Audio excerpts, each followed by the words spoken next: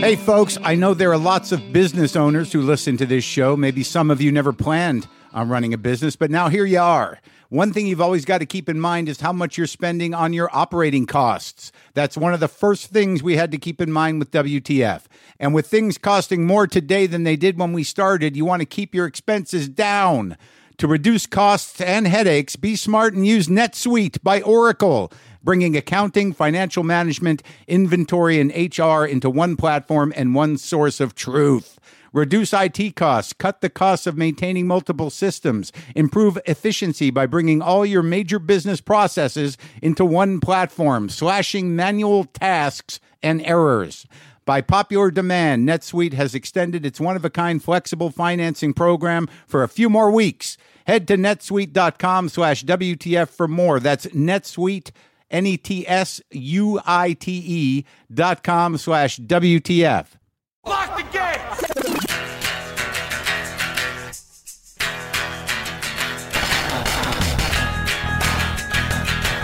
All right, let's do this. How are you, what the fuckers, what the fuck buddies, what the fuckables?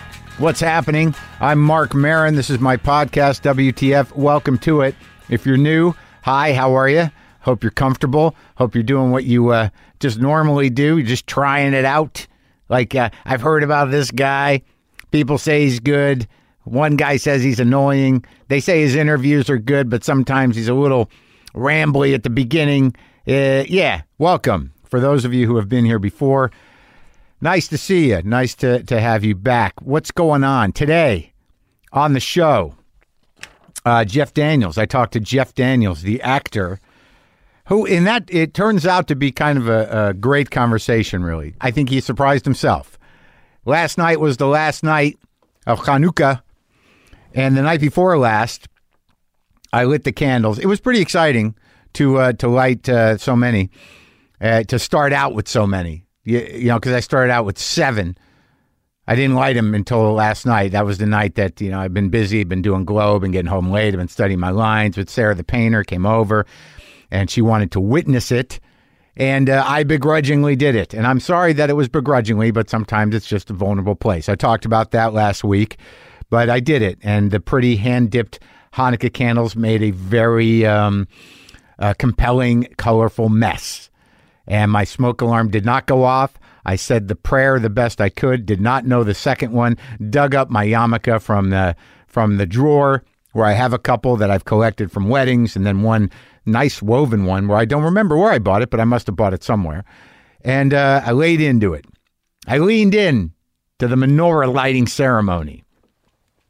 I have been trying to use my time efficiently, working all week, doing the Glow. Been some late shoots going into the night, and a couple nights I got home, but then I get home when I'm doing the show and I work on the scenes for the next day, and I've kind of relaxed into the process. God knows I should, this being the 3rd year, but it's going well. But then the weekend comes, and I want to get some shit done. There's some stuff that needs to get done, house stuff, things, making my new house a house still needs to be done. Like I have this room upstairs. It's supposed to be an office, so I want it to be an office, not just, well, here's my problem. Is like, it starts out like 3 or 4 things I want to do, and then instead of just doing one at a time, I'll start doing one, and then I'll drift, and then I'll go do something else.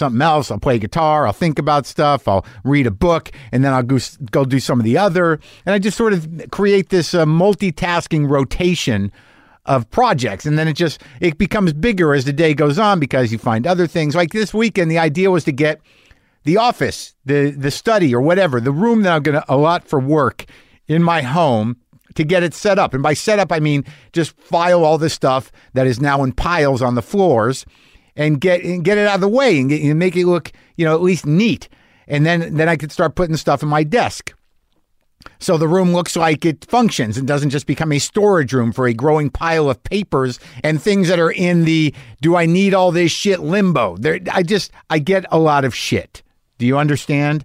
Then this stuff is all over the house. I don't know where it all comes from. I don't know how it just start, just all of a sudden there's new things. I mean, I know that, people and companies, publishers, record labels, they send me shit, books, records, then people send me gifts and people send me big ideas and I look at them and then I put them on the table or the floor and they enter the first realm that they enter. The first circle is really I might want to keep this shit. That's the first level, and they can stay there for a while and for years even.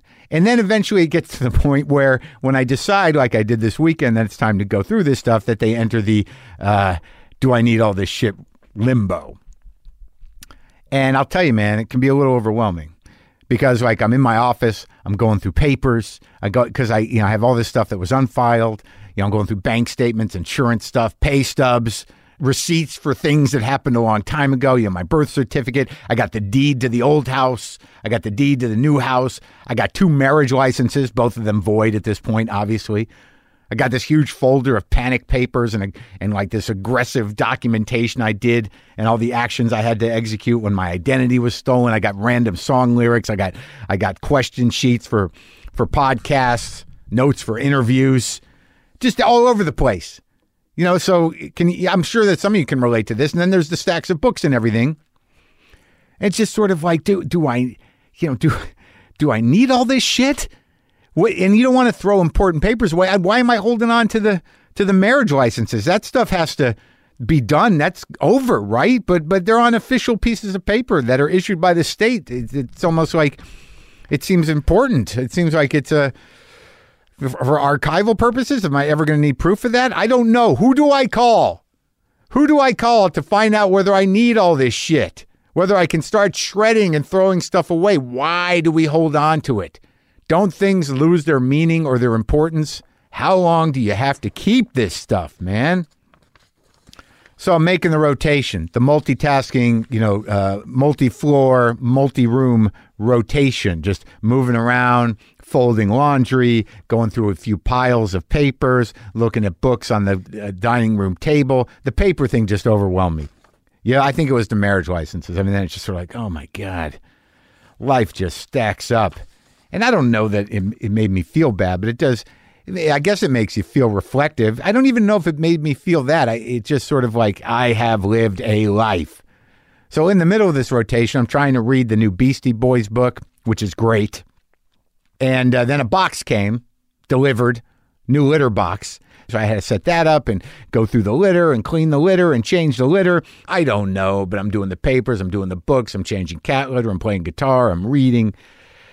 Never one thing at a time. And well, I don't think I have to tell you, the piles are not done yet. They're smaller, but they're not done yet.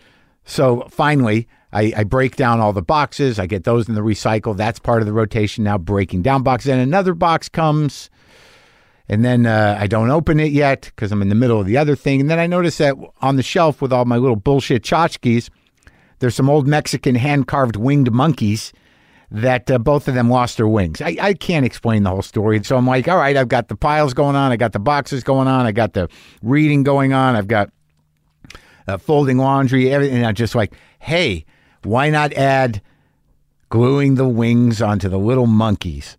So I had 2 winged monkeys. I threw one away. It was irreparable. Both of these things, there's all these artifacts from trips I took with women who are no longer in my life, wives.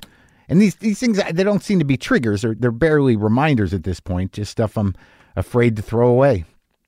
I feel like I go through this stuff every few years, but I'm happy that one of my monkeys now has wings.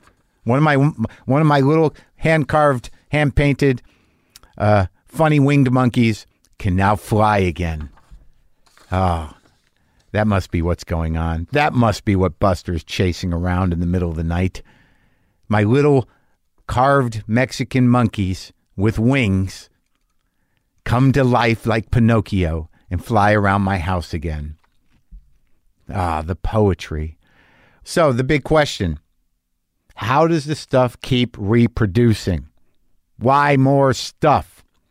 Okay, so another box comes, as I mentioned, and I open it, and I'd ordered a new vegetable steamer, just that thing that goes in the bottom of a pot, because the one I had was silicone, And I don't know if you have this problem, but I've become very sensitive and very aggravated. I have a dishwasher. I don't always use it, but when I do use it, all the plastic it all starts to smell and taste like that dishwasher soap. Like this dirty dishwater soap water. Maybe my dishwasher's fucked up. I don't know. Do you have this soap problem where your fucking plastic and even the glass stuff makes the food taste like soap? Is it my machine broken, or is that a common problem? Get back to me on this. But I had this silicone, is that what it's called? I had to look it up. The silicone steamer that I have had for over a decade. And it just was making all my kale and vegetables and raw and everything I steam taste like soap. So I was furious after a certain point. It's been going on for about a year. It took me that long to order a new steamer. And I ordered one that was too small for my big pot. So I had a moment of anger. And then there's the next moment when you order things online. It's like, did it cost enough to return it? No, it did not. It's like $6. So I went on and I ordered the larger one. And now I'm going to have two.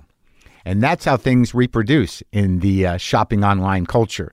Depending on how much time you have, you might like to return things, but I wasn't going to return it for $6. Now, in my mind, I'm like, that's good. I'll have two, one for the little pot and one for the big pot. But it'll only be a matter of time before it ends up in the do I need all this shit limbo. 2 vegetable steamers. How often am I going to use one in a small pot? Doesn't matter. Doesn't matter, people. But I got 2 steamers now. So, Jeff Daniels. This interview that you're about to hear was recorded in the Shubert Theater during the first week of preview performances for To Kill a Mockingbird. That's a play adaptation of the Harper Lee book written by Aaron Sorkin. Opening night is this Thursday, December 13th. It was great because it was one of those things. I was in New York. I brought my equipment. I met Brendan over at the Shubert Theater. We went up into the old offices that are beautifully redone in the Shubert. And we sat in this gorgeous room because I guess one of the Shuberts used to live there back in the day. And I set up on the table, and Jeff brought his guitar in case we might want to do that. It's a little tricky to do that, but we noodled on it a bit before the interview. And we just talked, and it's interesting because Jeff is an intense guy. But you enter an interview, and I know from someone who's doing them, with a sort of kind of like, all right, what are we doing? And it sort of started in that tone, but then it started to open up, and you can hear it open up. And we ended up having a really great conversation, a nice time, and we really connected. And there's a lot of great little tidbits about acting, about his career, about other actors, and just about his kind of journey as an actor. Because everyone knows Jeff Daniels; he's a great actor. And the play was very good. What's horrible about the play is how relevant it is today. And I entered this thing, oddly enough, maybe it's because I was lazy in high school, or I don't know, but I have not read To Kill a Mockingbird. And I did not see the movie. So this play was actually my first experience with the story. And it's a devastating story, and it was very well executed by the actors and by Aaron Sorkin, who I'll talk to at another time. So this is me and Jeff Daniels upstairs at the old Shubert Theater in New York City. Sometimes I wish I paid more attention in school, or in some cases, any attention at all. There are probably a lot of things I could have gotten more out of, like literature, and now it's probably not in the cards to go back to school and study the classics. But luckily for us, there's a new podcast called The Foxed Page that dives deep into the best books of all time. This is basically like the best possible college English class, but more relaxed and fun. No pressure of grades or needing to prepare something to say in class. It's only the books you want to read and know about, presented by best-selling author Kimberly Ford. Everything from Cormac McCarthy to Madame Bovary, from classics like Frankenstein to modern hits like Lessons in Chemistry. I love Ireland, but I missed the boat on James Joyce. The Foxed Page has a 3-part series on Dubliners, and that's a pretty great starting point. Want to get the most out of what you read? The Foxed Page is for you. Get it now wherever you get your podcasts.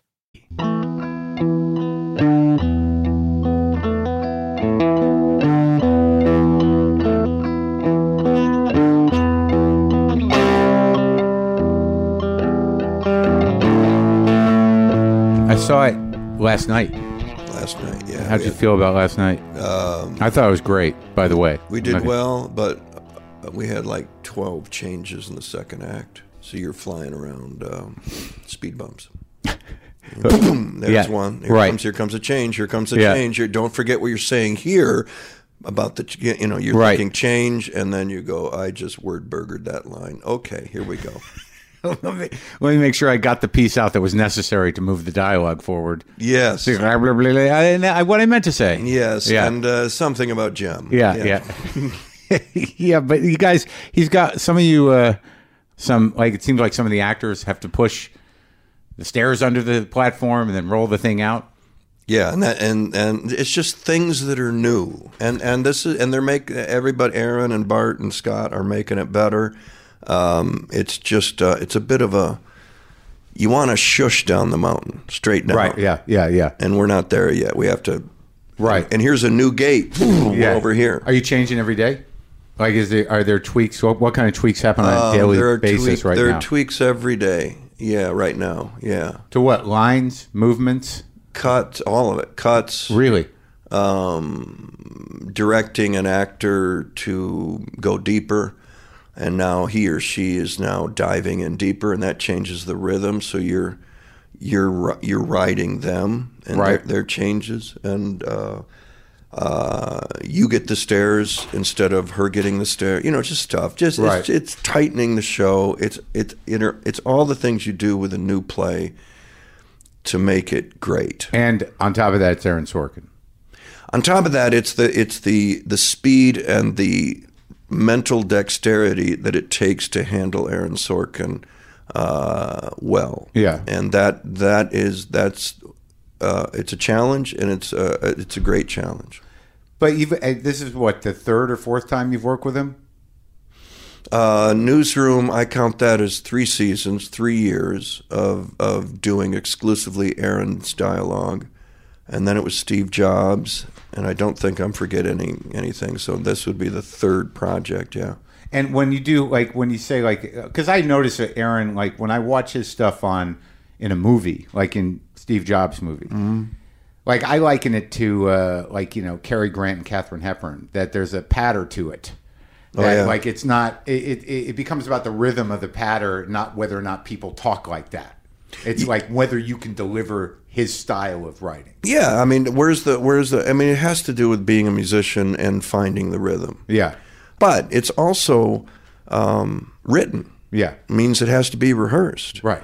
And I don't mind having the writer in the scene. I enjoy listening to Paddy Chayefsky in Network. Right. I like that he's in the scene with Holden and Dunaway. Yeah. I don't mind that. No, it's great. I think too many actors have decided that, I think paraphrasing is best. And I think, let me just do it the way I would do it. And And a lot of times you're in a movie where it's written by junior executives on the 18th floor, and it's noted to death. Yeah. And you go through the scene, and you're in the line, and you're talking to your daughter, and you say, your mother, Nancy, and you have to, and you're going, wait a minute, why am I telling my own daughter her mother's name? Because we're reminding the audience so late. Oh, shut up. Right. So, with an Aaron Sorkin or a Chayefsky or David Mamet or Lanford Wilson, Preston Sturgis, let's go way back. Yeah.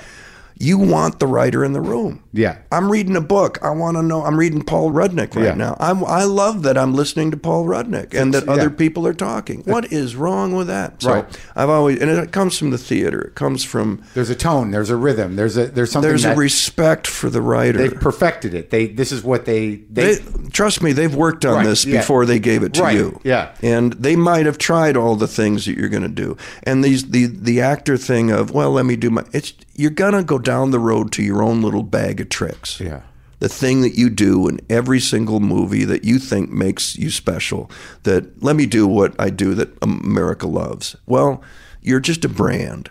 Why don't you get inside Aaron Sorkin, get inside his Atticus Finch, right, and find out what that is and go to some place you've never been before. Otherwise, get the hell out. Yeah. Go do something else. So do you, I've talked to Mamet about his approach to acting, which I initially, just on paper and having read, what I think I threw the book against the wall. Yeah. Yeah, right. How he feels about it. Yeah. But I did take something away from that, is that it is on the page. Mm-hmm. I mean, what you need is on the page. Mm-hmm.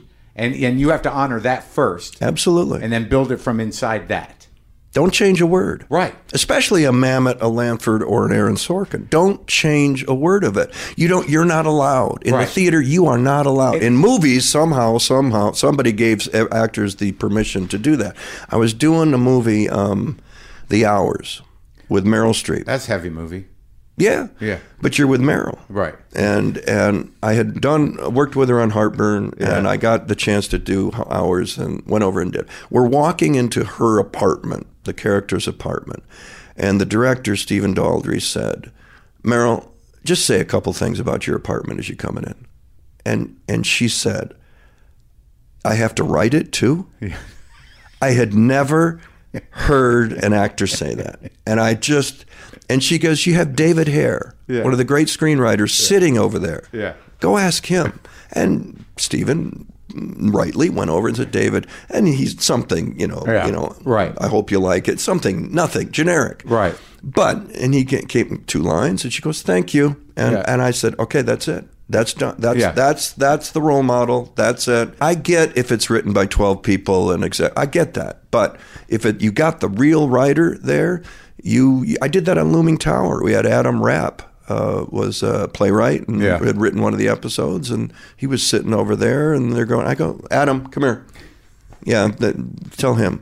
What do you want me to say? Because what it does for the actor, then, you stop trying to do someone else's job. You stop trying to write it too. In between action and cut, you're also rewriting. Can't do it. Right. Can't do it. Well, I had an experience with that the other day. Like I did, I'm not here to talk about me, but I do. But sometimes. Yeah. I did one scene, like a walk and talk with De Niro on the Joker movie. And I pretty good. Right. And I'd never been in that situation or on a set like that. But with De Niro, we did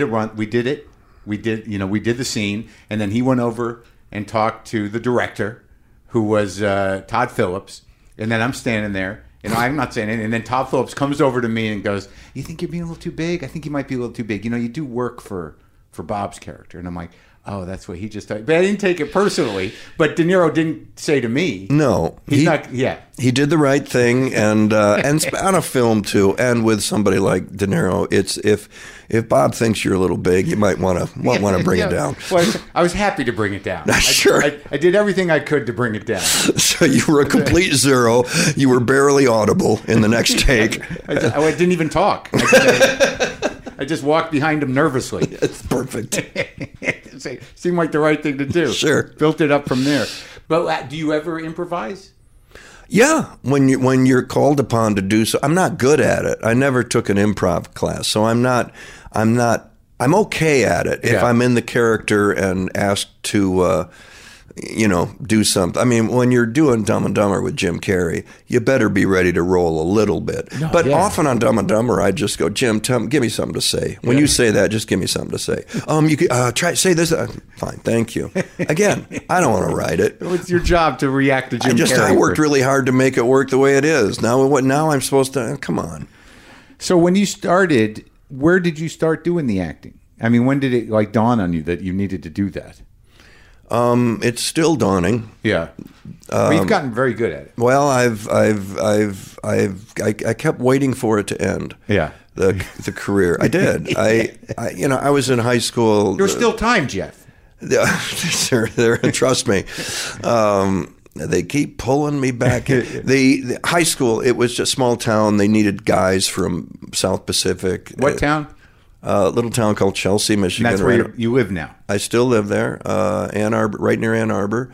The director was doing South Pacific. She needed guys. So I'm walking off a basketball practice where we did nothing but run for 3 hours because we were 5 and 15. Yeah. And we had just lost by 30 points. And good. I'm one of the starters. And you're just going, just get me out of basketball. Yeah. And she's going, Jeff, get in here. Because I was in choir. Right. I could carry a tune. Yeah. She hauls me up there. I do a funny dance in the middle of, I don't know what the song was. And then next thing you know, I'm in the show. I do the funny dance and in front of 700 people, and I know exactly what to do, and I'm not nervous. Right, and you don't have to make a shot. Don't have to make a shot. And then she gives me Fagin and Oliver. Then she gives me, wait for it, Tevye and Fiddler on the Roof. Sure. Blonde, Yeah. Midwestern, 18, not a clue what Jewish was. But I went to see the movie 6 times, so I did a dead-on impression of Topol. Oh, good. I would have loved to have seen those costumes. I wonder how they would play today. I remember spraying the blonde hair with gray hairspray paint and a glue-on gray beard. And you did Zabba-dubba-doo. I did it all, but I knew what to do. Yeah. I could get out in front of those people and I could work them. I could pull them in. Sure. I could push them away. Feel I the could timing. Yeah, at 18. So I was a natural. There was a lot I didn't know, but I was a natural at it. Kept going to college, got a break, went to New York City, joined Circle Repertory Company. Well, what about your folks? Were they into it? My dad ran a lumber company, and I'm the oldest son. How many kids? 3. My brother runs it now. But I was being groomed to Be the lumber guy. family business. They would have been 3rd generation. And I took trigonometry, I took geometry, I took algebra. I barely... For lumber? I mean, things have to fit in houses. Yeah. That takes geometry. You have to be able to tell the customer. But when you're pulling a D plus after studying 3 hours the night before with your father, and you're still pulling a D plus on the test, and you're throwing the book up in the air, and your dad's going, "This is just not going to." Yeah. No basketball, no lumber for this kid. Well, then I got and they saw it. They saw this natural ability in this kid. Yeah. And the teacher had said, the choir teacher, the musical director, just kept saying, "Watch this kid. There's something going on. I don't know how good he is, but this is unusual." Which is also, on some level, horrible news for parents. Like, guess what? Your kid might have a future in show business. Well, but we're in the Midwest. We don't know what show business is. Isn't that weird? You don't, do you? No, and New York City is a place where people go to die. Yeah. You know? By getting shot or yeah, whatever. It's the 70s. Yeah. It's not. It kind of did go. It's before Rudy saved the day. Right. You know, way before. And yeah. the city was depressed and broken. Oh and my God! bombed out. And Son of Sam hadn't happened yet. Yeah. It was just drugs and weirdness everywhere. Yeah, and hang on, gay people. Yeah, a lot of them. they live there. Right. So but they looked at that, and I remember coming home. I did a thing at a college that the artistic director of Circle Repertory had come out to pick up a check to direct some college kids. The head of the department at Eastern Michigan University was his old college friend from Northwestern. And he's directing a bunch of college kids. Marshall W. Mason, would you come out and direct these college kids? Right. Got the lead in Summer and Smoke and Hot of Baltimore. And before Marshall went back to New York, he said, "You know what you should do with your life, don't you?" And I'm 21, and I go, "Well, I think I like to be an actor." Yeah. He said, "You should come to New York. You should join the Circle Repertory Company as an apprentice. No guarantees, but you should chase acting." So I went home to my lumberyard father and my housewife farmer mother. Yeah. She comes from farmers? Farmers. And I said, "This is what I'm being offered." And my dad looked at my mom, and he looked at me, and he said, "You should go." Really? Pretty good. That's great. Pretty good. Did you grow up with, was it a conservative household? Were you, hammered with? Republican moderates. Yeah. Republican moderates. So decent people, but a little nervous. They said you should go. Yeah. There was no hesitation. There was. Did it surprise you? They saw it. Was it like? Did you get emotional? I mean, was it one of those things where it was like you wanted to? No. No, because I think it was, why don't you go, and it wasn't even go and try, and then when you fail, come home, and you'll put you in. I knew I had the lumber company. Yeah. I might have been on the counter going, "What would you like today?" But I knew I had the lumber company. The simple son. Were the younger brothers running things? Yes, I would have been working for my younger brother, definitely. Yeah. But no, I have to see this through. Yeah. And then I went to New York and waited to fail. And this was 72? 76. Okay. So where do you move? You first get here, had you been here before? No, I stayed with Marshall for a couple of weeks, and then I got a one-room apartment on 23rd and 7th Avenue. Okay. What was going on over there then? Not much. Not much. Chelsea. Oh, it was Chelsea, though. Kind of. Almost. Yeah, it was 23rd and 7th. Yeah. The next year, Son of Sam happened. Also, the Blackout. Remember the Blackout? Right, yeah. I was understudying on Broadway, and then Blackout happened. Walked down to my apartment. I was on the 10th floor. No lights, no elevator. What calls from home? Are you okay? Is it? No. Be careful, son of Sam. No. I heard the lights didn't go on. Yeah. Yeah, they didn't go on. So what was this? How did the Circle rep work? So you come out here. You're the new guy. Who are the big guys? You're apprenticing. I mean, what are you watching? Apprenticing. It was a company of people that they had done Hot L Baltimore. Judd Hirsch was in that. Soon after I came, Bill Hurt showed up. Oh yeah, Chris Reeves showed up. Oh, that was that crew. Yeah, but there was a group of people: John Hogan, Danton Stone, Stephanie Gordon, Tanya Berezin, Trish Hawkins, Nancy Snyder, solid who had been taught by Marshall Mason. This is kind of listening, reactive acting. Yeah. That you are part of a whole. Don't try to stand out. That was the training? Yeah, and it served me really well in film as a supporting actor, which is how I really started out. So you didn't do any of the Meisner, Stanislavski method? He took Meisner, who took it from Stanislavski and created his own thing. It was like a third step, what Marshall did. So it was based on Stanislavski, based on Meisner, but Marshall wrote his own book on it, and that's the book I use today. And those guys like Reeves and Hurt, they came out of Juilliard, right? They came from elsewhere, and so there was a bit of a speed bump for those of us who were trained under Marshall. Yeah, but Bill, extremely talented, Chris, talented. They fit in, but it wasn't the same as those of us who had been through it. Right, because someone like Hurt, it seems awfully thinky. Stinky? Thinky. Yeah, I have never. Is that a word? Yeah, I used it a lot. It is now. Thinky, where he seems to process. There's a process going on with Bill. There's some cerebral stuff. Yeah. But he's fun. All you got to do is poke him. Yeah. With a sharp object, but you got to poke him, and then he's there. Yeah. So what?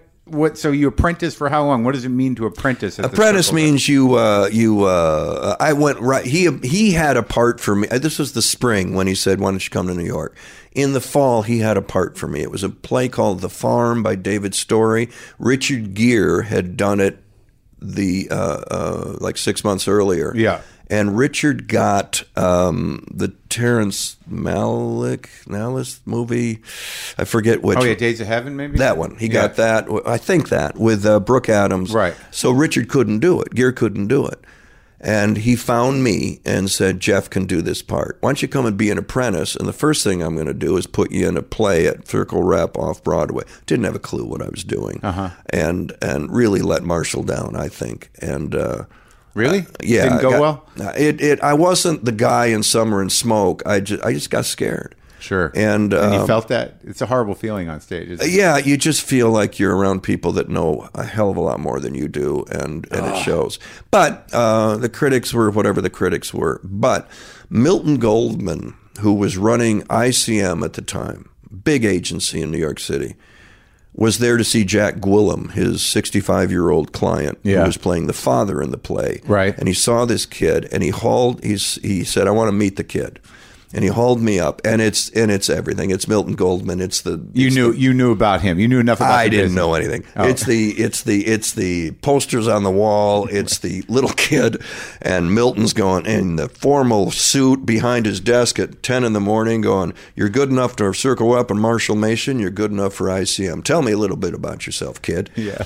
Well, I was just in Tevye and Fiddler on the Roof, and he started laughing, and he said, he wouldn't stop laughing, and I said, "No, I was good." He goes, yeah. Eric, come here a second. I want you. Come here. Tell him what you just told me. Tell Eric what you just told me. I was Tevye and Fiddler. Now he's laughing, and he goes, "You're going to be fine, kid. You'll be fine. Go down to the commercial department. Yeah. We're going to put you in some Listerine and some McDonald's, and we're going to get you on that." I did commercials for like 5 years. Yeah, so you started making money as an actor, though. Yeah, I didn't have to wait tables. Because I would make just enough I'd get 1 out of 30 commercials that I'd go up on. Any memorable commercials? I did about 12. Pepto-Bismol. Oh, that's good. Yeah. in the 70s. In the 70s, Yeah. Pepto-Bismol. I was a student at the University of Mexico City, and my parents from Long Island, with the camera around the neck and the Hawaiian shirt, came down to visit me at the University of Mexico City. And they said, "How you doing, son?" I said, "Pretty good." This was a precursor to Dumb and Dumber. Pretty good. I just took a test. There 500 of us have diarrhea. And 250 of us took Pepto-Bismol, and I was one of them. And boy, does it work! Cut it. That was it. That was the spot.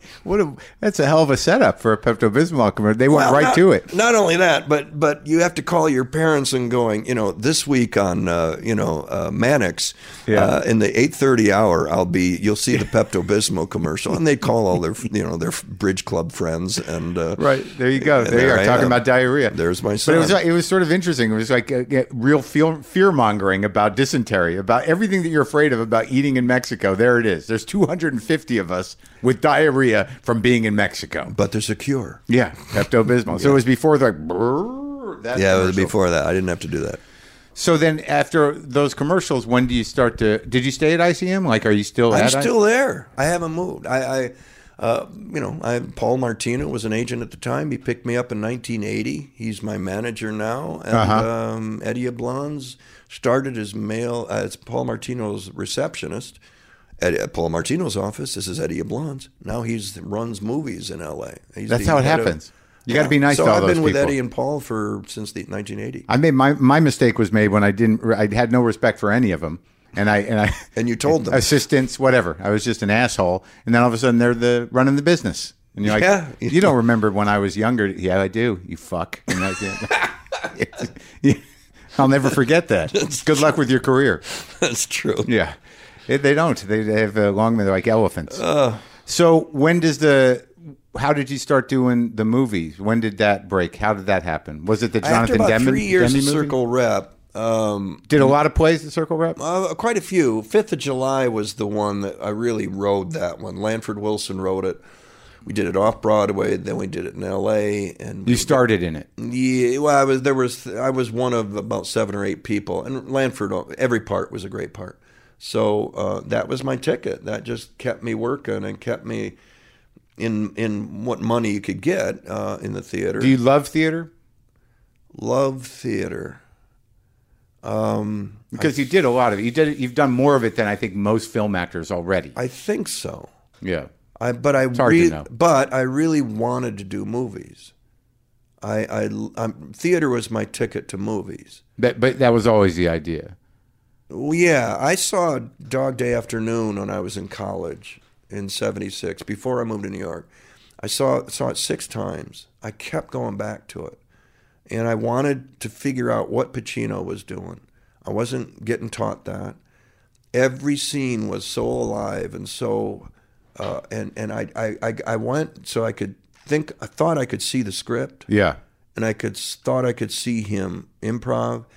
And then I could see the choices. Right. None of which I knew until like 3 years at Circle Rep, where I understood what choices are. De Niro said an actor is only as good as his choices. You get the script. What are you going to do with it? Right. And so I was just doing it. I didn't think about it. So I said, wherever I have to go to figure out what Pacino is doing and how he does that, I'm going to go there. And so that was New York. Interesting. So it was the third thing down, the choices. Like you saw, like I wasn't even aware of choices. Just, right. You do it. You don't even think about it. So yeah, and when you do it that way, it's sort of like it's a free fall in a way. I mean, right, because choices at least give you something to land on. You're like you learn all this stuff later. Yeah, yeah. No, in the acting class. But initially coming out, it was just like people seemed to like what I did. The movies, Marshall came to me after about 3 or 4 years at Circle Rep and said, look, the next season is this, that, and the other thing, and you're not in any of them. So this would be a really good time to go chase a movie, chase ICM. And I said, you know what, I'll go now. And it was very great. He'd been so great to me. And I said, I'm going to go to ICM and just let them have me. I'm not going to, you got to work around this play I'm doing at Circle Rep. No more. I'm going to go for a year or two and just go straight ICM. And that's when we started chasing movies, and there were a lot of auditions. Yeah. Can I ask you a quick question about choices and about like when you do like I just saw you do Atticus Finch, right? Yeah. Now, when you put choices in place, what is the emotional choice? I mean, I know when you start, I'm going to say this like this, I'm going to turn this way, I'm going to listen this way, or I'm going to engage here. But what is the driving force emotionally that you make, like for something like Atticus? Do you just, is it instinctual, or do you say this guy wants justice, this guy believes people are good? Do you put something in place like that for yourself? I simplify as often as possible. Yeah. I want justice is too big. Right. I want Tom Robinson. I'm going to represent Tom Robinson. I want him to sign these papers. Okay. That's it. Yeah. That's it. For that moment. That scene. For that scene. That's it. That's all you're there to do. Now, through rehearsal and through the choices and all that, you've got the accent, you've got the optimism of, no, they are completely wrong and I'm 100% right. You're innocent, Tom. You're innocent. Yeah. You walk in the door of that scene, yeah, going, I'm going to be your lawyer, and here are the papers. Sign the form in triplicate, and he signs the form, and I go, all right, I'll see you tomorrow morning. That's all that's going to happen today. So it's scene for scene, really. Yeah. Yeah. Yeah. You sit with Scout on the bench and right. you explain to her what a mob means. Right. And how that's going to work for us.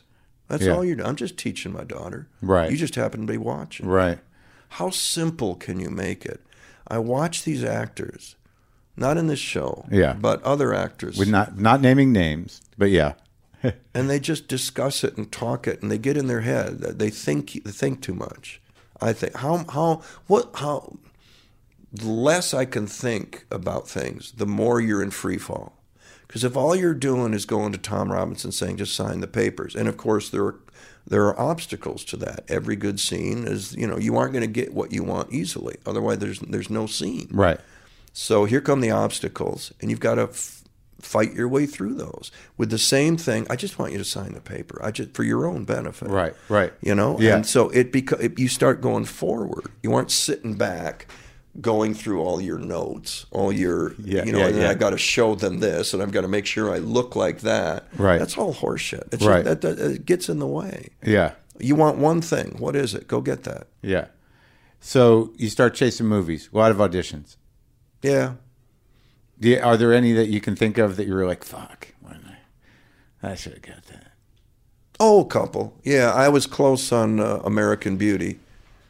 For the Spacey part? Yeah, Kevin was, they were trying to do his deal and it wasn't going well, and I met with Sam Mendes, and I really wanted that one. It would have been a huge leap to put me in that. I was really nobody. Isn't that a weird position to have to accept? It's like, we're going to use you as leverage to get Kevin to... I was a backup. Right.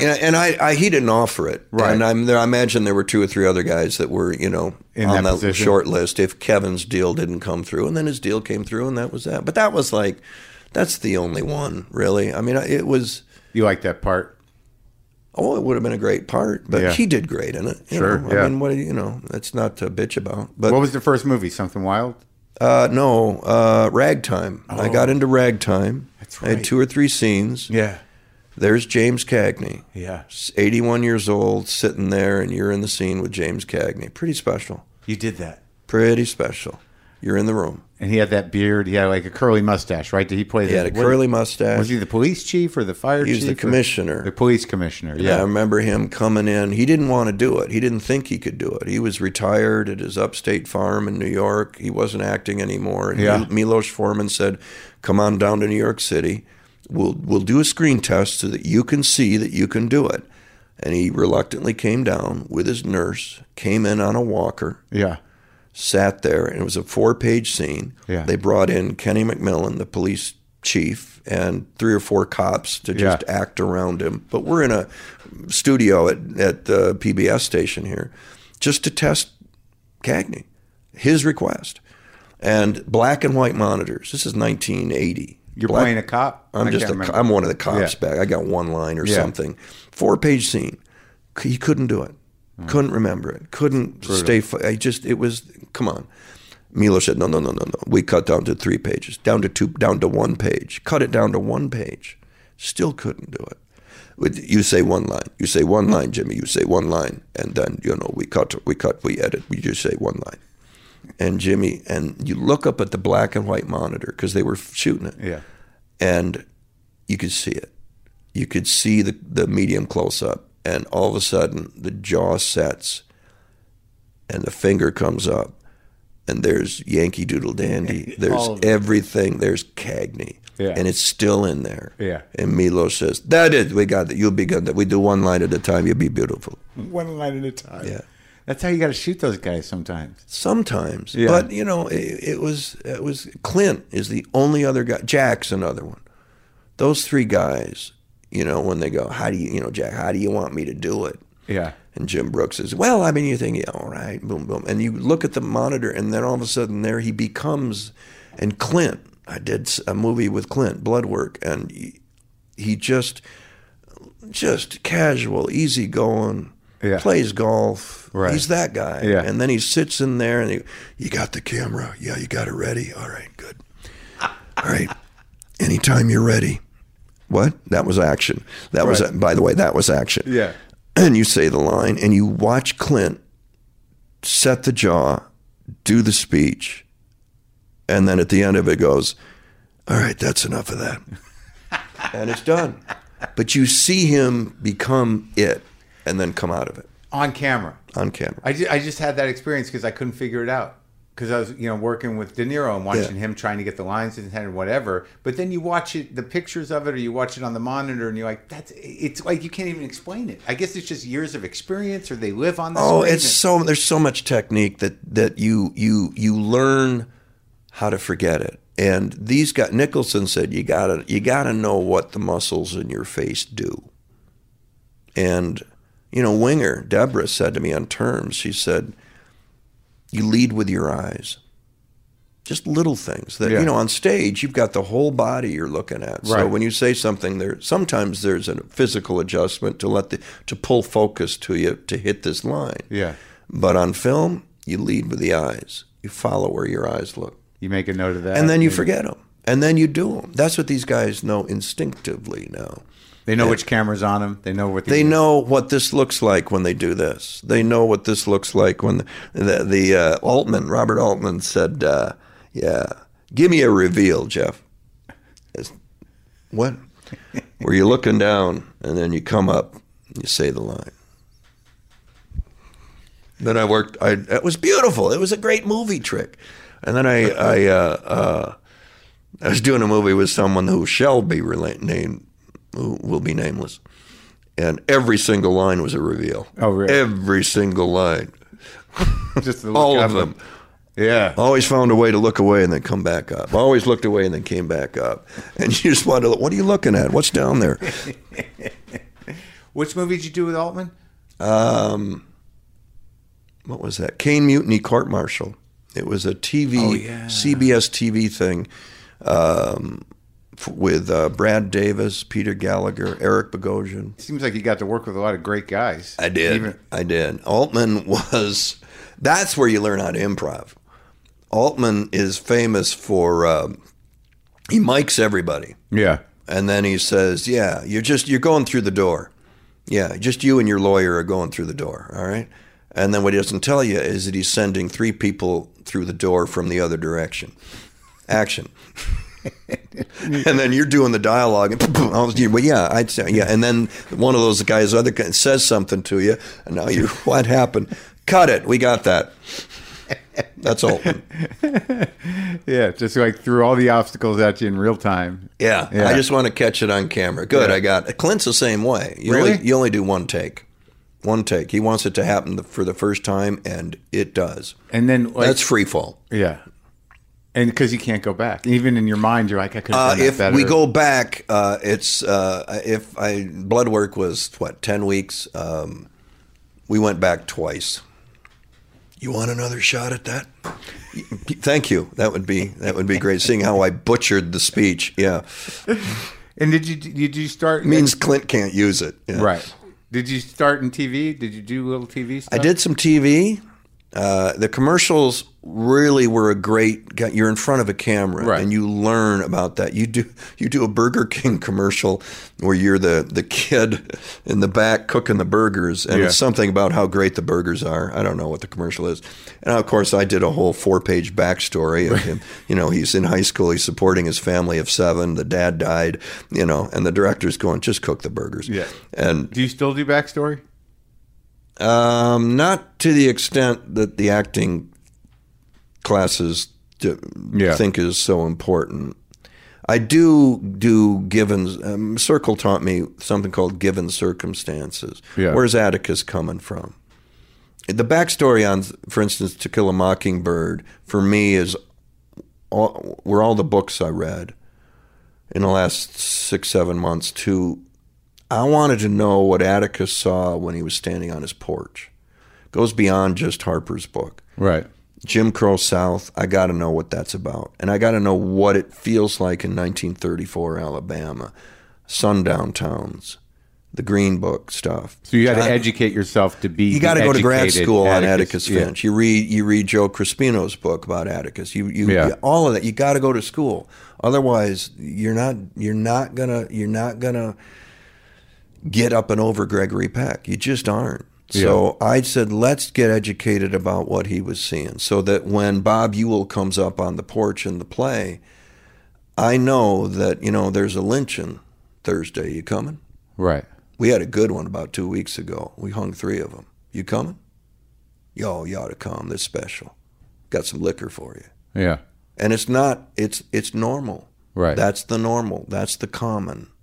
And you got to understand that before you walk on stage as Atticus. And so it's get educated, go to school, know more about what's going on back then than the critics, than some other actor who might do it. That comes from the Midwest too. There's a work ethic out there.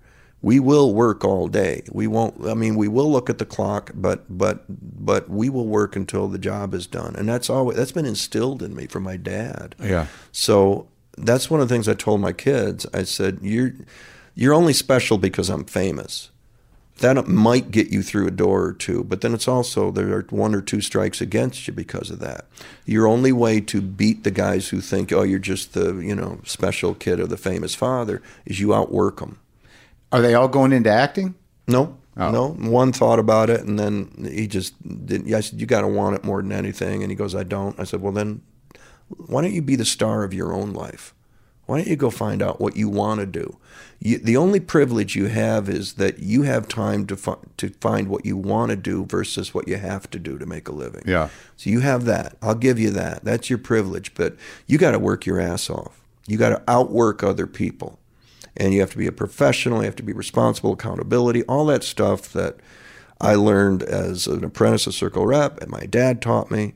My theater company, that's what we teach. Are these kids and actors going to go off to be famous and be in movies? No. Some might, but most won't. Yeah. So what are you going to take away? Professionalism, discipline, behavior, accountability, responsibility, be a pro. And that means you outwork everybody else. Get to work. Do you find a lot of the people that come through your program know that they may not be famous? There are a few that have the dream because the dream came true is standing right next to them. Right. Because I'll walk into the theater company, I'll write a play, and there I am. And it can happen. But 7 years in New York City before I got a movie. But it's interesting, like I see it all the time, where there's no way to tell somebody that it's over. Only they can tell themselves that. Yeah. This business is ridiculous. Because, you're the last one to know. Of course, because you keep setting your precedent higher. It's like, well, that guy didn't make it till he was like 60. You know, Okay. You know what I mean? Like it's so like it's sort of there's a sadness to show business. Oh my God, that is undeniable. You can't. You sit with college kids, which I do occasionally, which I enjoy, because you can't. What you start is, let me talk to you about rejection, right, and why you're going to need antidepressants at some point. Or something. Something. So you're going to need some medication. Yeah. Nothing can prepare you for that. It's just, how bad do you want it? And by the way, how talented are you? You got to look in the mirror. Be honest. That's it. What are your limitations? Are you really Right. that talented? Right. Are you? Do you want to be Al Pacino? Are you that talented? Yeah. If you aren't, then shoot for something less. You And tell many them that? people do. Yeah. But I said, I can't tell you that. I can't tell you whether you're talented enough. Right. But they're all sitting there going like, I got it. I got it. Okay, good luck. Good luck to you. All right, get back to me. And when you're, I remember I was in a bar after a play, and Richard Dreyfuss was there. Oh, yeah. And he was at the peak of his career. You know, he was working with Spielberg. He was doing the whole thing. Jacked up. I don't know about that, but Yeah. it was a cool table to be at, and I don't know how I got there. And I was 22, and Richard saw me, and he goes, "Are you an actor?" I said, "Yeah, I'm just starting out." He goes, "It doesn't mean shit till you're 30," and he walked away. But there was something to that. Put in your time. Yeah. Learn the craft. Learn the techniques. Yeah. Don't just walk in the room on riding the brilliance of your personality and charm. That ain't gonna make it. Well, and you did the Demi movie? And Demi was later. Something really? Wild was That was- later. really? There was Terms of Endearment. There was before Marie. Terms of Endearment was before Something Oh Wild? yeah, oh yeah. That was 83. Terms was 86. Or Terms was 83. Something Wild was 86. Terms was like, I watched that again recently because I talked to Brooks not too long ago. And I I wanted to love Jim. Yeah. Oh, he's a great guy. Oh. And that was like, and that movie's great. I mean, like that cast, like, I mean, it must have been just insane to not. Yes, it was insane. I can't, I mean, Shirley MacLaine sitting there and Jack's on set, and you're all kind of on set at the same time, right? Yeah, there was definitely a relationship dysfunctional thing working between Deborah and Shirley. And then Jack showed up after 2 weeks of shooting. I mean, Shirley and Deborah, what it was, I thought, was Deborah going, we have a mother-daughter relationship that is love-hate. Yeah. And we're going to make sure we get the hate in there. Yeah. Because Shirley was a little bit, let's just make it, she had a way that she was going to do it, and Deborah wasn't going to allow her to do that. And I watched that happen, which was an education. And then Jack shows up after 2 weeks of pretty much strife and stress on the set. And Brooks was trying to get in there and trying to make it work. And just, I mean, the girls were, it was rough. Yeah. And Jack shows up and says, "Why are you having such a problem?" He was great. And as soon as Jack showed up, everybody got along. Everybody was fine. Jack said, "Do you want me to wave like this or should I wave like that?" Jim says, try the second one. "I'll try the second one." And he'd back up the car and he'd wave like the second one. "You got it?" "Yeah, well, I think we got it." And I like the way he kept looking up at the stars. Yeah. Like he had this weird thing. Yeah. He'd been there before. Oh, my God. It was just great. Shirley had butterflies, adhesives in just under her hair. And it pulled the forehead back. So it made her younger, which is an old Hollywood trick. Yeah. Terrific. Brooks wanted them out. And he couldn't get Shirley to take them out. So Jack's doing I'm sitting on the fence across the driveway from it. He's meeting Shirley for the first time. And Jack says, "Yeah, I'll get him out for you." Rolling action. So you're an astronaut? "Yeah, I'm an astronaut. I'm kind of what do you got in your hair there? I can't help but see what you got." "No, cut it, Jack. Those are adhesives. I'm just reacting to what I'm seeing." Every take he would finally, bing, bing, bing, bing, bing. She pulls him out. He looks over at Jim, winks. Oh, that was pretty good. And it was great that it kind of forced her into a different place with it. And God bless Shirley. She really, at the time, and God, to be fair to her, Deborah had just done Officer and a Gentleman. She was it. Yeah. She was it. Right. And Shirley used to be it. Right. Yeah. So there was that. And it became about in the Nebraska, the hospital scenes later in the movie. He wanted the roots to show. He didn't want the perfect hair and all of that. Jim did, and Shirley fought him on that. And Jim said, "I want you to fall apart physically." Yeah. And for an actress to do that later, that's a lot. That's asking a lot. But she did it. She did it. Yeah. I get choked up just now thinking about it. I don't know. She won the Oscar. Yeah, she did. Yeah. So, so I obviously we can't go movie to movie, but Something Wild had a profound impact on me just because I think That was improv. There was a lot of improv on that. Yeah. And it wasn't what I think of as improv, but it really was. That was Jonathan Demme before he was really Jonathan Demme. And it had a feel of a movie that like something you'd never seen before. There were colors in it. There was a pace, the music. Like, you know, like, and it just had a style that was like I'd never really seen before. He was very highly stylized right out of the gate. Yeah. And to work with him, what was he like to work with? Did you learn from him? There was no such thing as a bad idea. Right. Oh, Try that's it. Nice. Yeah. He could have had $100,000 to make the movie or $100 million. Yeah. It wouldn't have mattered. Jonathan would have approached it the same way. We get to make a movie today. Come on, let's go. Let's try that. You get on. You look out the window and there's a dog sitting on the back of a motorcycle, and the dog has a helmet on. Yeah. And you're going, this is a Jonathan Demme movie. It's the same feeling I had the year before working on Woody with Purple Rose. You look around you and you go, this is the frame of and you're seeing things in it that only would be in a Woody Allen movie. Yeah. And you realize you're with a filmmaker. Same thing with Jonathan. Same thing with Altman. Same thing with Clint. And you've also worked with guys who are just doing the job as opposed to a filmmaker. Or are told to just do the job because, you know, it was a different time. And maybe television is getting back to that, where Aaron Sorkin gets to run Newsroom with Alan Poole and a couple other people, and they aren't told what to do. Right. It's like that. It's Coppola, you know. Even though Coppola had to fight and to get Pacino into The Godfather, he still had his battles. But the director was king, or queen, and that went away.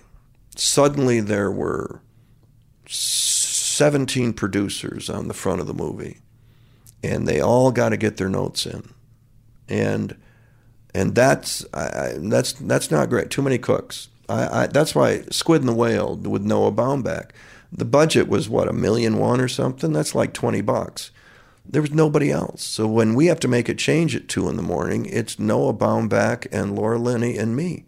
There is no phone call to L.A. to go, is this okay if we do this? Well, that's why those guys shoot like that. That's why they make the choice to keep the movie small. So but it's single voice. Yeah. Singular voice. Right. Same thing with Sorkin. Right. So, you know, and I love that. I miss that. But I think the difference is that somebody like Baumbach is going to keep making these smaller movies because he can wrangle his own sort of funding and he can have control of the movie. Creative control. It's all about creative control. Aaron has made people fortunes. So, like, you know, he can operate at a different level and they're going to give him everything he needs. Creative control. Right. Creative control. Just the different, like the big money. You know, Spielberg fought for Final Cut. Creative control. Yeah. You know, that's what it's about. It's not about, and that is hard to get. You have to be somebody to get that at a high level, or you do a budget of $1 million so that they don't bother you. Right.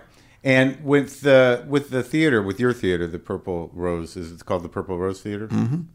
Now, how much are you writing? How many plays are you kind of producing on your own? I've written 17, and the one I have up now in the fall here is Diva Royale.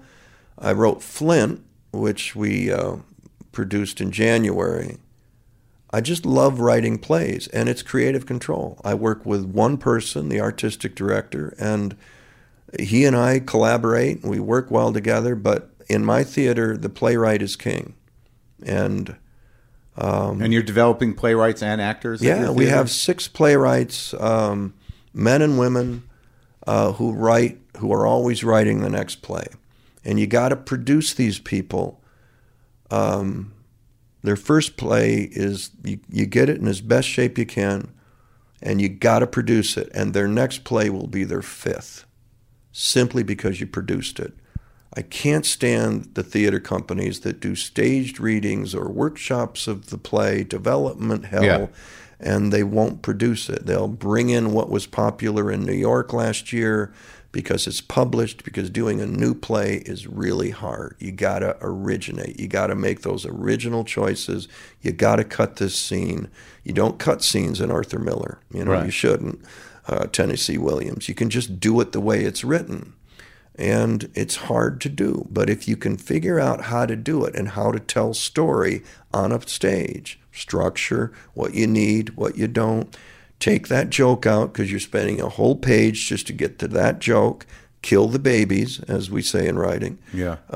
You learn how to do that. And then you get a voice. And then you get Lauren Knox or Carrie Krim or Jeff Daniels or Dave McGregor. And and people start to come to see the writer. They come to see the writer. He or she has written another play. Yeah. And, by the way, why don't you write about the people in the seats? Not always, but I prefer to write about people sitting in those seats. Hold a mirror up to them. I don't care what you think as the playwright. Yeah. That doesn't interest me. I care what you think about what they think. Yeah. And if you write about them, they will come.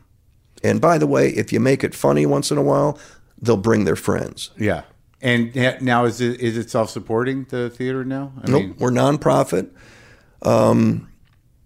Our budget's a little over $2 million a year. The box office, we demand a lot of the box office. We've got to bring in 60% box office. And are people coming to from all over the world to be part of it, or is it mostly No, I mean regionally. I mean, we're certainly the audience is a 90-mile radius. Right. We draw actors from Chicago who come out to audition for us. Oh yeah. But we develop the people there. Okay. We take them, we put them through the same acting program I had at Circle Rep, they get. The same apprentice program is the same one at Purple Rose. And we teach you how to do what we call being purple. And it's just listening and reacting and keeping it on the stage. That's what it's about. So... Have you worked with who I talked to? Tracy Letts. You know Tracy Letts? I don't know. I may have met him. I've never worked with him. No, he's another guy. Yeah. I mean, he's a pure artist. Yeah. He's a great American artist, and everything the guy writes is just gold. It's crazy, right? Yeah, keep writing, Tracy. Don't ever stop writing. Yeah. Now you got the Emmy for Godless. Yeah, I saw you over there. I was at the Emmys, sitting there. It's kind of a tedious evening, isn't it? Oh. I walked by you and I was like, I'm not going to say hi to that guy. He doesn't look too happy today.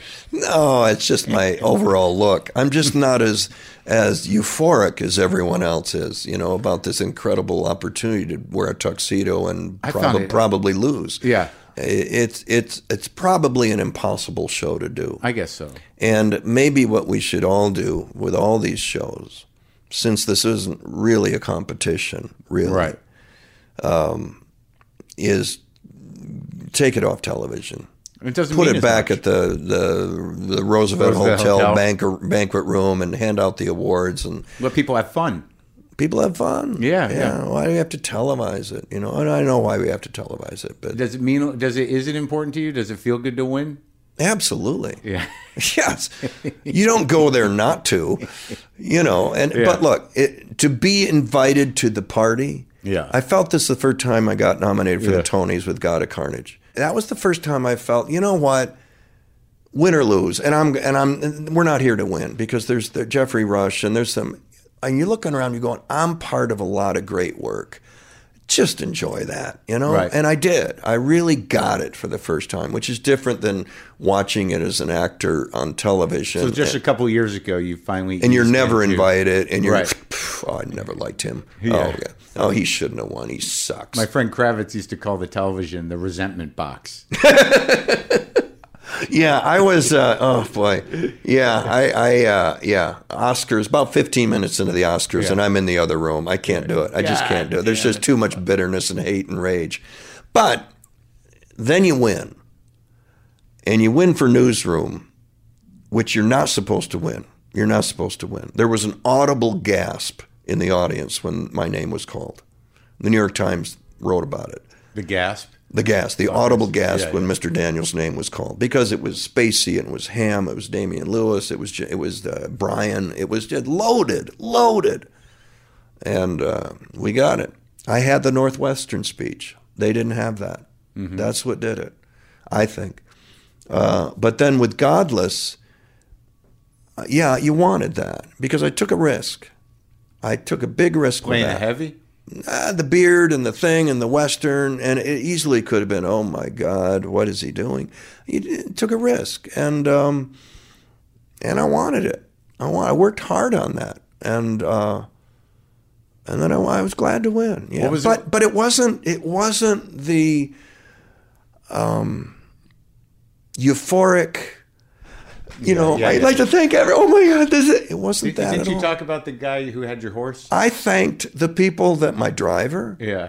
I Right. thanked Mark Warwick, my wrangler, who saved my life one day when the horse threw me off, and he saved my life. Yeah. And then I thanked my horse, just to let them know that let's all just calm down just a little bit. Yeah. It's a great honor. Thank you very much. Yeah. But Yeah. I'm going to thank my horse, and let's all think about that. Let's all think about who has anyone ever thanked their horse? Not in Maybe years. John Wayne. Right. Google it. Go Yeah. look it up. Get Maybe back to me. Gene Autry. I'm going to hit the say no. Yeah. Yeah. So let's do that. Not since Trigger. Not since Roy Rogers and Trigger. But these eras, like, cause something like when you talked about Atticus and about researching Atticus, and then about but less so in terms of going to the Old West, which is something we grew up with, which is like a genre that, comes and goes. But did you feel the weight of it? Did you feel like, I have to assume that with Atticus, when you did all that research, that to really engage with that, the heartbreak of it has to be there with you on stage, that this is the way humans behave. Yeah, you gotta delete the movie because that's not helpful. Yeah. I can't use it. I can't do what he did. I'm not gonna. Right. Goodbye. The book is the source, but it's the play. It's Aaron Sorkin. Atticus makes a change. He goes through a change in this. Less so in the movie. And probably less so in the book because it's truly from Scout's POV. The play is more about the change that happens to Atticus. So you have to, again, simplify. I want to win this case for Tom Robinson. My first two criminal clients were the last two people hanged in Macomb. So this is going to be the one. I'm going to win. It's going to be good for me as a lawyer. I'm going to do something good for Judge Taylor. And I'm going to get this guy off who's absolutely innocent. That's what I'm going to do. And it's a slam dunk case. Walk face first into that. And then the story is going to take that away from you. Now what do you do? And it can't be just righteousness and being a Mount Rushmore statue about it. You got to go through it. He's a human being, a living, breathing human being, and he just lost. And this guy's going to the electric chair. I'll get him on the appeal, and then they shoot him. Yeah. And you got to go through that. You got to go through that. And it may not be what they did before, but it's what we're doing now. And you get Atticus to kind of go through that emotionally. And then his son is guilty probably of killing Bob Ewell. I have 3 kids. What would happen if your son and the sheriff is going, let's go outside, talk on the porch. And you can feel that. Whoa, you bring it with you. You use it. Yeah. You use it. I'll tell you the other thing, too, is my dad was an Atticus Finch. He was the guy that everybody in town went to get advice. There was right and there was wrong. There was how you treat people.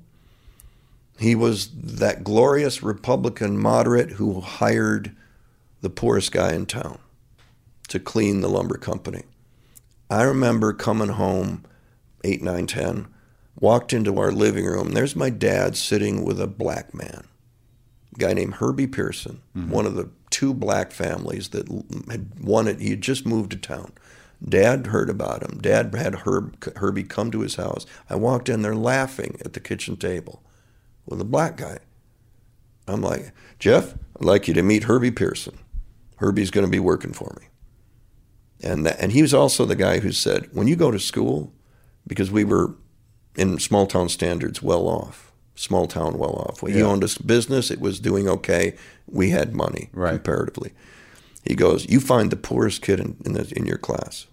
And if you find that people are making fun of him, you stand next to him. You be friends with the people on the other side of town. Yeah. And that's Atticus. Right. And I was. And it led me into the theater because the misfits of and so I wish he were alive to see this. Yeah. Because my brother and sister are coming to opening night. And I look like him facially. They're going to see him. Oh, yeah. They're going to hear him. That's going to be great. Yeah. So it's personal. Yeah. To get this opportunity which is, I'm so fortunate. But, you know, my wife had said the other day, people have asked, and is there a role of a lifetime that you wish you could play, King Lear, Hamlet, you know? And I never had one. Yeah. And she said, you've got it now, don't you? And I said, yeah, this is it. That's so great. Every night is a joy. It really is. That's I great. wish he could see it. I wish he could. He, you know, if you believe in that stuff, I guess he is. And well, that's beautiful, man. That's so good. So, in closing, any notes on how to transcend resentment? I think you need to embrace your resentment. Yeah. You know what? I'm working on that. Uh-huh.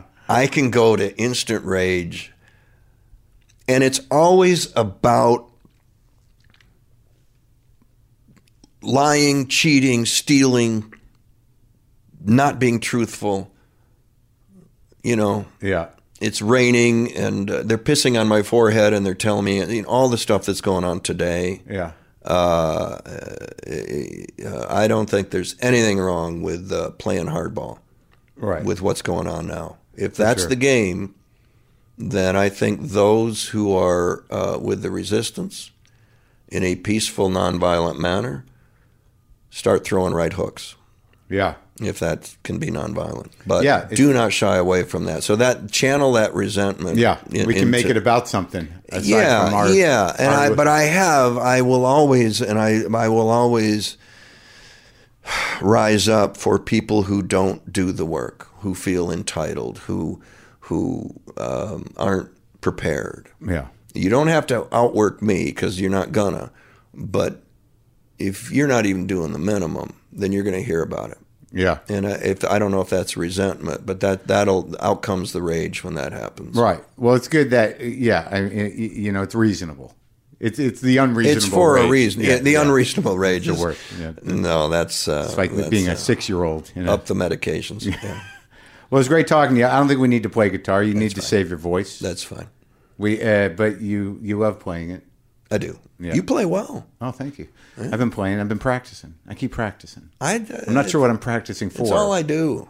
It's great. It's I like get those Stefan Grossman videos, and oh, you do? So you sit with it? Oh my God, Stefan Grossman! I got to meet him, and I got a lesson from him. And it's a very long story, but but Pat Donahue is a guy. I got his DVDs that that's what I'm going to do once we get past opening night, is sit in the dressing room with my download of Pat Donahue and Stefan Grossman. Yeah, look him up. I mean, it's acoustic blues. Whatever you're doing, he does it better. Sure. And Kelly Joe Phelps. Yeah, these are guys that teach, and Keb Mo, that you just start going, I'm going to just learn how to do what they're doing, and then you're instantly better. Yeah, I need some new tricks. Like I never thought about it as a profession, so it's a very meditative, and I love doing it. It's where I go to chill out. I mean, I used to play golf and talk about rage. Yeah. The 7-iron that you stuck to the pin 3 feet today. You go out tomorrow and it's in the water, and I'm going, why is it in the weight? No, but you learn a riff on the acoustic guitar. Oh, it's the best. And it's there tomorrow. Yeah, it's the best. And you don't have to Townsend your guitar at home. No. There's no reason to start breaking your guitar. No. Well, it's great talking to you, man. Thanks for Mark. doing it. I appreciate it.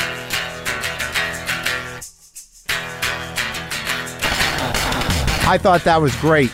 I really was happy that Jeff took the time and that we got to have that conversation, got to know each other a little bit. Just really great, memorable conversation. And now let's ease into some thoughtful 2-chord guitar playing. Here we go.